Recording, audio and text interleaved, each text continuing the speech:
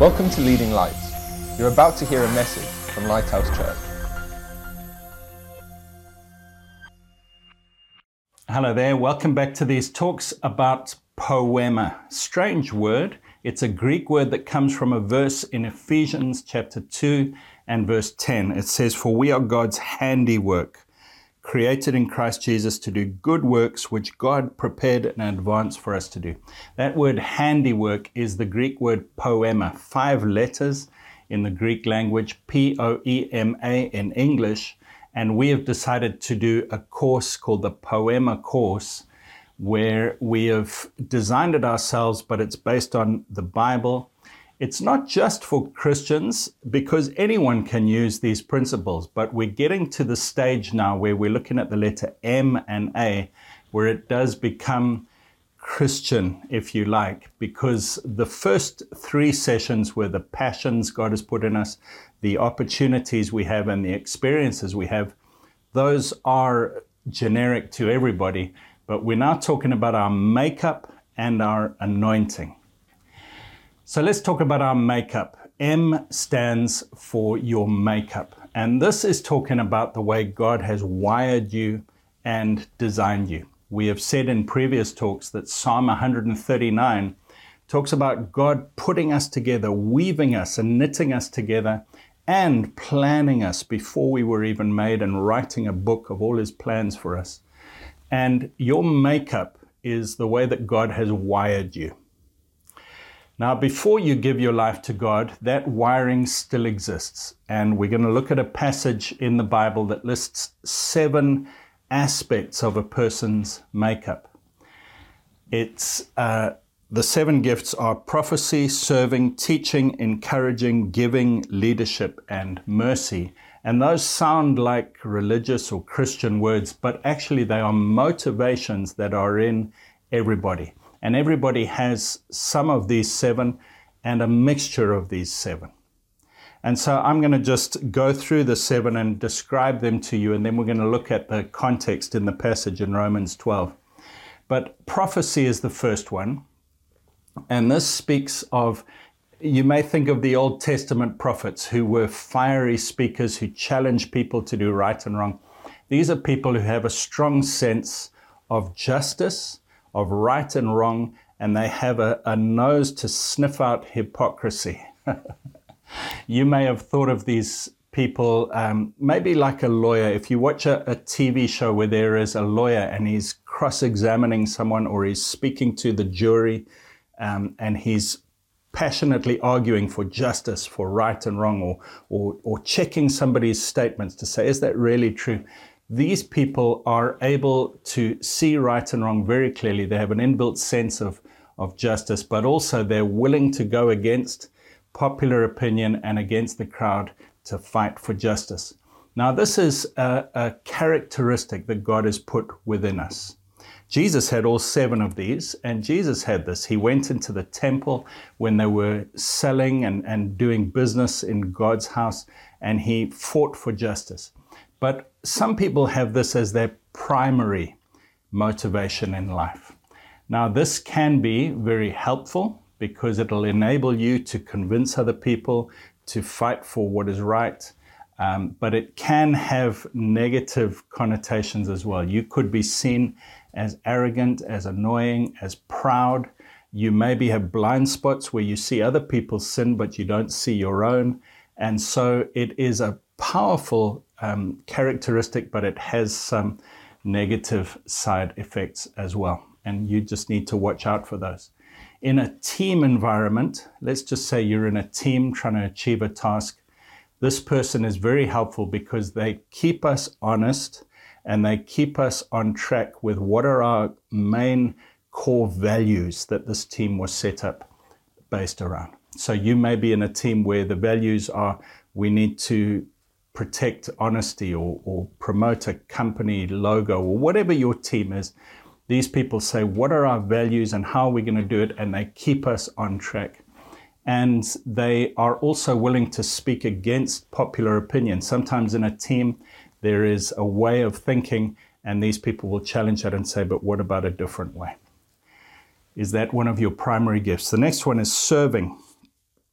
mentioned in Romans 12, serving, these people are amazing because they get the work done behind the scenes, often at great cost to themselves, and they don't need recognition, they don't need glory, they just work and work and work. And if ever a team is going to achieve anything, it's probably a huge part of the credit must go to the people who are serving, because they have this motivation to serve.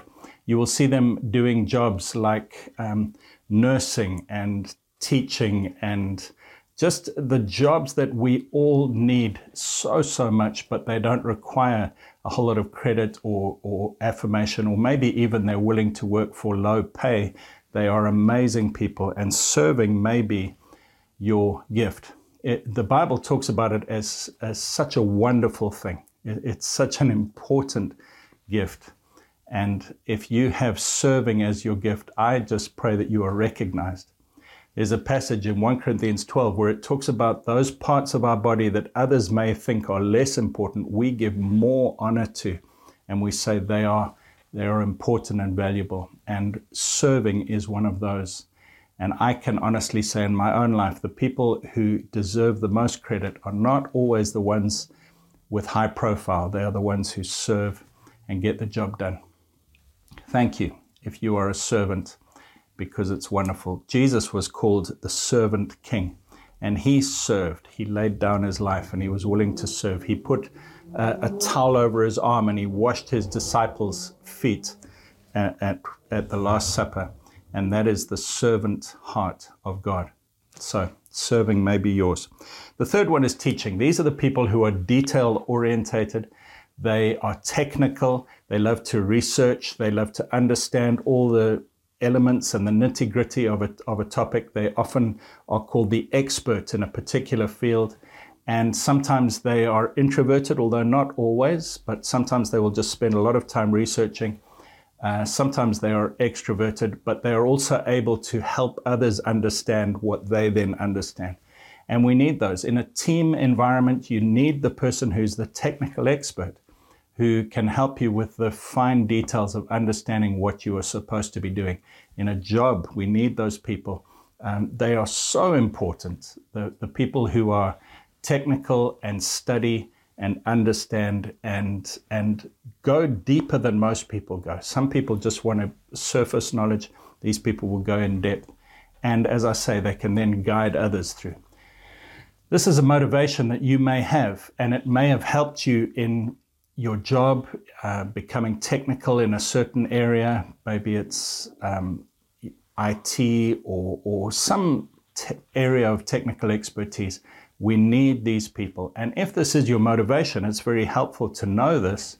The only problem is sometimes you are weak on interpersonal relationships, and you sometimes put your knowledge and your theory above people, and that can be something to watch out for. So that's the third one. The fourth one is encouraging. These are the people who are people. They love others. They are able to relate to others. When they meet a new person, they can quickly form bonds, and there is some common ground between them and other people. But the main thing is they boost the mood. They are encouragers. Encourage means to put courage into someone. When you meet a person who has this gift, you feel better. You feel motivated. You feel, I can do this. You feel lifted. If they're in a group or in a team environment, they're the people who keep the team morale and the team spirit going. We need these people so much. In a team, if a new person joins, it's the encourager who brings them in and integrates them. They are able to solve problems between other people by helping people get along. Relational. In jobs, they're often in marketing or people-facing jobs. Very, very helpful, very useful. The only problem is sometimes they put relationships and trying to get on with people above principle. And so they may be willing to overlook error and wrong, and they may be hypocritical because some people may say they're different people with different circumstances. And so there is a need to just watch out for that. But encouraging is a gift that we cannot do without, and it may be your primary motivation. The next one is giving.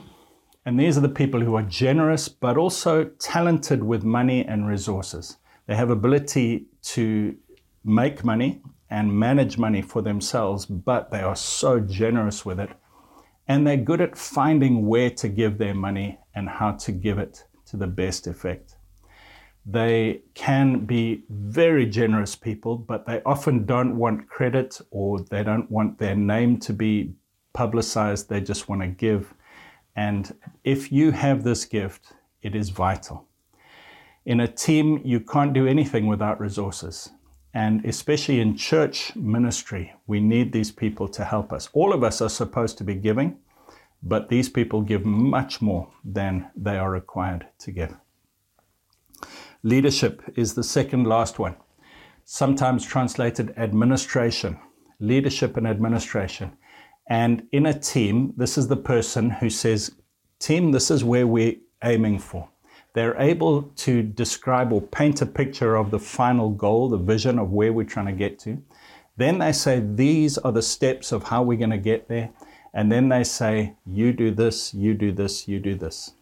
So it's a very complicated but amazingly useful gift, leadership. The people who can see where we need to get to, how we're going to get there, and can allocate tasks to people to get us there.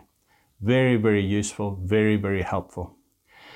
You may say, I've never led things, but I can see that I'm good at organizing, and I can see the end goal of where we need to get to, and I can see how we're going to get there, but I've never led things before.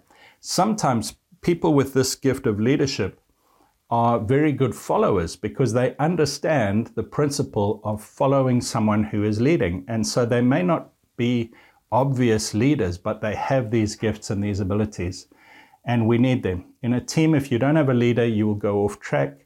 You will become ineffective very, very quickly. These people can help us get there. The only problem is sometimes they ride roughshod over people's feelings because they are goal-orientated, and they say, we need to get to the goal, and I don't really care if you're not feeling happy today.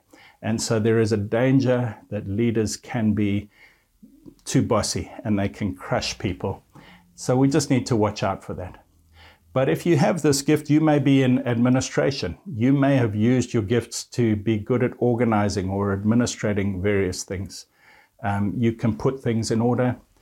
There are many, many ways that this can be used. And in church work, what's interesting is whatever project you're trying to do, it may be the children's area of ministry, it may be an evangelistic project or campaign or something, it may be just running a Sunday service. You need all of these types of gifts in every area of ministry. You need the prophetic person who will keep us true to our values. You need the servants who will help with the work. You need the teachers and the technical people who will keep us online with what are the details we need. You need the encouragers who keep the team morale going. You need the givers who resource us, and you need leaders and administrators in every area of ministry. So this is not just the top leaders of the whole organization. In every project, you need these people. And then the last gift, the seventh one, is mercy. And this, another word for this would be empathy or care or concern. These are the people who feel other people's pain and other people's needs. If you're in a group or a team, they're the ones who will see so-and-so is not doing well today. And they will go to them and try and help them. They will understand and sense their pain and want to help fix that problem. And we need them. Without them, you can ride roughshod over people and you don't even realize you're doing it. But the mercy person speaks up and says, so-and-so needs help. And they're willing to help. And these people will either be campaigners for social justice, or they will be people in roles where they're just caring for the needy, helping people. Sometimes you have a mixture of these gifts. So you may have mercy as a high on your gift mix, but you also have leadership. And so you may be an administrator in an organization that is caring for hurting people. And you're not actually touching their lives, but because you're in an organization that is touching their lives, you feel like you're achieving what you're supposed to do. So these are the 7 gifts of our makeup. Let me just read you the passage in Romans chapter 12. It says, "For I say, through the grace given to me, to everyone who is among you, not to think of himself more highly than he ought to think, but to think soberly as God has dealt to each one a measure of faith." He says, don't think you're better than anyone else. Don't think your gift is the only gift. Realize you're one of a body. The next verse says, "For as we have many members in one body, but all the members do not have the same function, so we, being many, are one body in Christ, and individually members of one another." We need to recognize and value each other's gifts and do our part, but value their part as well. "Having then gifts differing according to the grace that is given to us, let us use them." Use them. This Poema course is about using the gifts, finding how you're made and using them. "If prophecy, let us prophesy in proportion to our faith." In proportion to our faith speaks to that maturity level, that experience level that we've mentioned in the past. So you may have these gifts, but you may still be learning and developing in them. So we need to realize there is a process. "If it's prophecy, let us prophesy. If it's ministry or serving, let us use it in our ministry. He who teaches, in teaching. He who exhorts or encourages, in exhortation. He who gives, with liberality or generosity. He who leads, with diligence. He who shows mercy, with cheerfulness." He says, use your gift. Use it to the full, in proportion to your faith, realizing you're part of a body. And then he says, "Let love be without hypocrisy. Abhor what is evil, cling to what is good, be kindly affectionate to one another with brotherly love, in honor giving preference to one another." And so we see that as the body in a church works together, there is love, there is the ability to forgive and help each other, and the whole body works together in a beautiful way. What is your makeup? Do the test on our website, on our poema.page website, and you will find out what your makeup is, and it will lead you into finding what God has called you to do. The next one is the last one, anointing. A stands for anointing. Now, anointing is a Bible word. In the Old Testament, when a king became a king, he would be anointed with oil, and it was a sign of God's power coming on him. Priests were also anointed in their various duties that they performed in the temple. And so priests and kings in the Old Testament were anointed with God's Holy Spirit, with his power. Anointed means covered in oil and given God's power. And I want to say to you that you are, if you are a Christian, you are anointed. The Bible says you have an anointing that comes from God. When the Holy Spirit fell on the day of Pentecost, there were 120 people in the room, and they were all filled with the Holy Spirit and spoke in tongues as the Holy Spirit gave them utterance. The Bible speaks of kings and priests in the Old Testament as a certain special group of people, but in the New Testament, Revelation 1 verse 6 says we are all kings and priests. Peter says we are a royal priesthood, kings and priests. We are all anointed. And Ephesians 4 says God has given some to be apostles, prophets, evangelists, pastors, and teachers. These are the gifted leaders who help us find our gift and our place in the body of Christ. But then listen to what it says, verse 12. Their job is the equipping of the saints. That means the equipping of all of us. For what? For the work of ministry, for the edifying of the body of Christ. Who does the ministry in the Bible? It's not the important leaders. The leaders equip the rest of us to do ministry. And so when we speak of anointing, what we're saying is you are a minister. We mustn't think the minister does the ministry and I'm just the spectator. You are anointed, and all of these gifts, when you give them to God, your poema, he anoints it and he uses it for glory. So I've got a few important points. The first is the Bible speaks about a baptism in the Holy Spirit, where the Holy Spirit fills you to overflowing and then gifts are given. And in 1 Corinthians 12, it lists the 9 gifts of the Spirit. There are 3 categories of gifts. There are the speaking gifts, tongues, interpretation, and prophecy. Those are 3 of the 9 gifts, but they're in one category, the speaking gifts, which are giving messages to people. There are the power gifts, faith, healing, and miracles. These are the gifts of power where we see people healed or miracles happen. And then there are the knowledge gifts, a word of knowledge, word of wisdom, and discerning of spirits. And those 9 gifts are given to Christians when they're filled with the Holy Spirit to add power to your passion, your opportunities, your experiences, and your makeup. And they augment and help you do what God has called you to do even better. So the first point about anointing is get filled with the Holy Spirit. You say, how do I get filled with the Holy Spirit? You simply ask Him. In Luke 11, Jesus said, let me read it to you. In Luke 11 and verse 11, He says, if a son asks for bread from any father among you, will he give him a stone? Or if he asks for a fish, will he give him a serpent instead of a fish? No, we answer, of course not.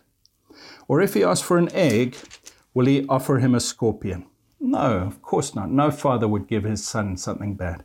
Verse 13, if you then, being evil, know how to give good gifts to your children, how much more will your heavenly Father give the Holy Spirit to those who ask Him?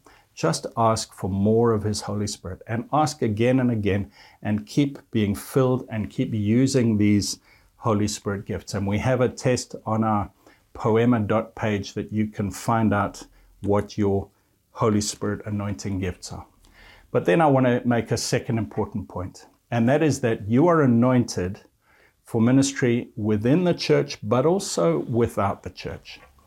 You know, there are, let's just say, 112 hours a week when you are awake. Some people sleep less or more than others, but it's roughly 112 hours a week when you are awake. And of those, if you are a churchgoer or a Christian, you might spend 4 or 5 or 6 hours in church meetings, which leaves 106 hours a week when you are supposed to be ministering. You are anointed, you are a king, you are a priest, you have been equipped for the works of the ministry, and it's not just in church. So let me talk about church first of all. There are so many ministries in church, and we've got a questionnaire again on our site that will help you find out the ministries in the church that you could be doing, and it's so helpful.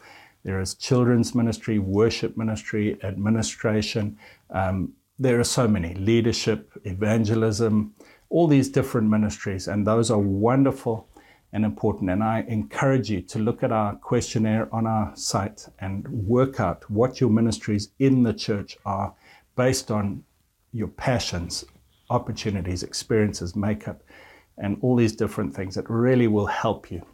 Within the church, for those 4 or 5 or 6 hours a week, small group meetings, large meetings, preaching, all the technical side of ministry, all of that is covered, and it's so helpful and exciting. And we love church and we love church meetings. But think about it, 6 hours versus 106 hours. There are 106 hours a week when you and I are supposed to be busy ministering for God. You say, but I thought that ministry was just what an ordained person did on a Sunday up the front of the church. No, ministry is what we all do all the time, in our family lives, in our social time, in our relaxing time, in our workplace, in our sports, in our study, in every place of our lives, we are supposed to be ministering. You say, really, Greg? Have you got some verses to back that up?